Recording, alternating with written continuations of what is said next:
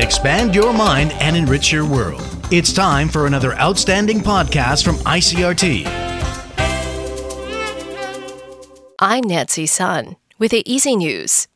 The TAIEX opened up 88 points this morning from yesterday's close at 15,943 on turnover of 4.4 billion NT.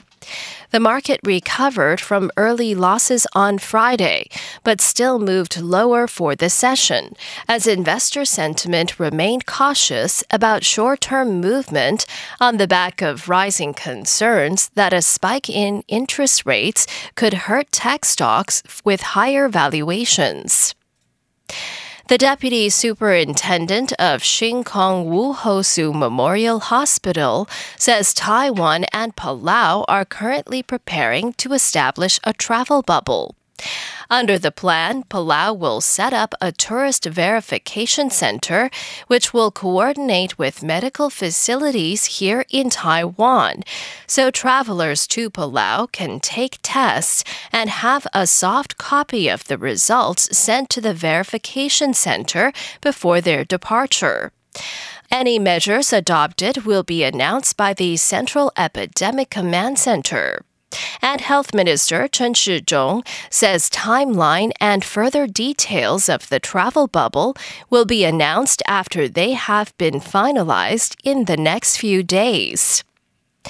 President Tsai Ing-wen is urging people to conserve water and prepare for further shortages, as reservoirs are at their lowest levels in decades due to scant rainfall in the second half of the year.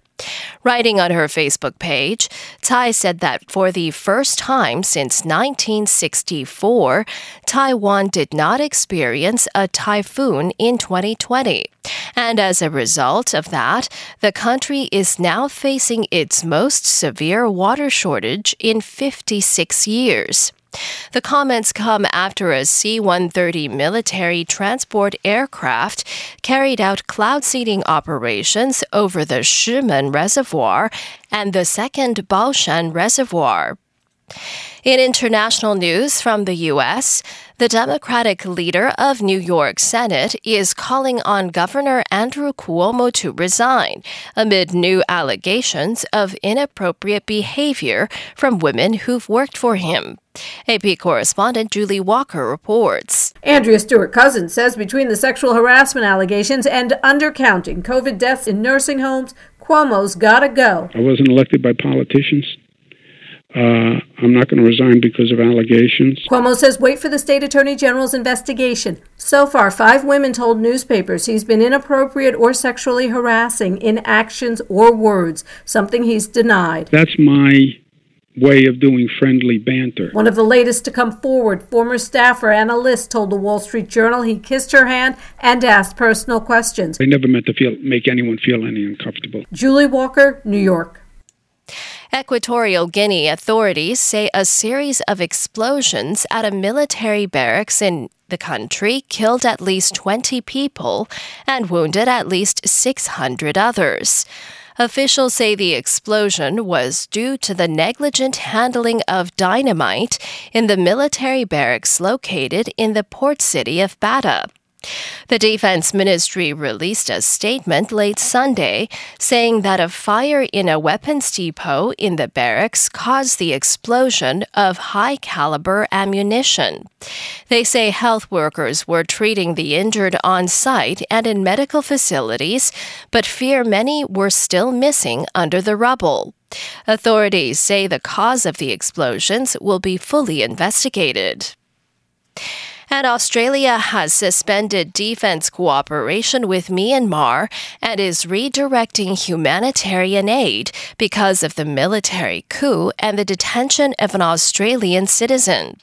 Foreign Minister Marise Payne said Australian diplomats only had access to economic policy advisor Sean Turnell twice since he was detained in early February.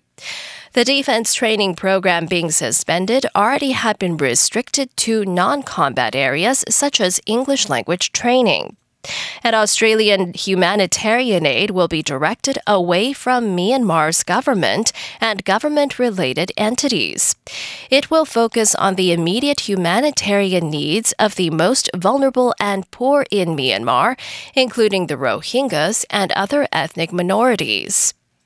And that was the ICRT News. Check in again tomorrow for our simplified version of the news, uploaded every day in the afternoon. Enjoy the rest of your day. I'm Nancy Sun.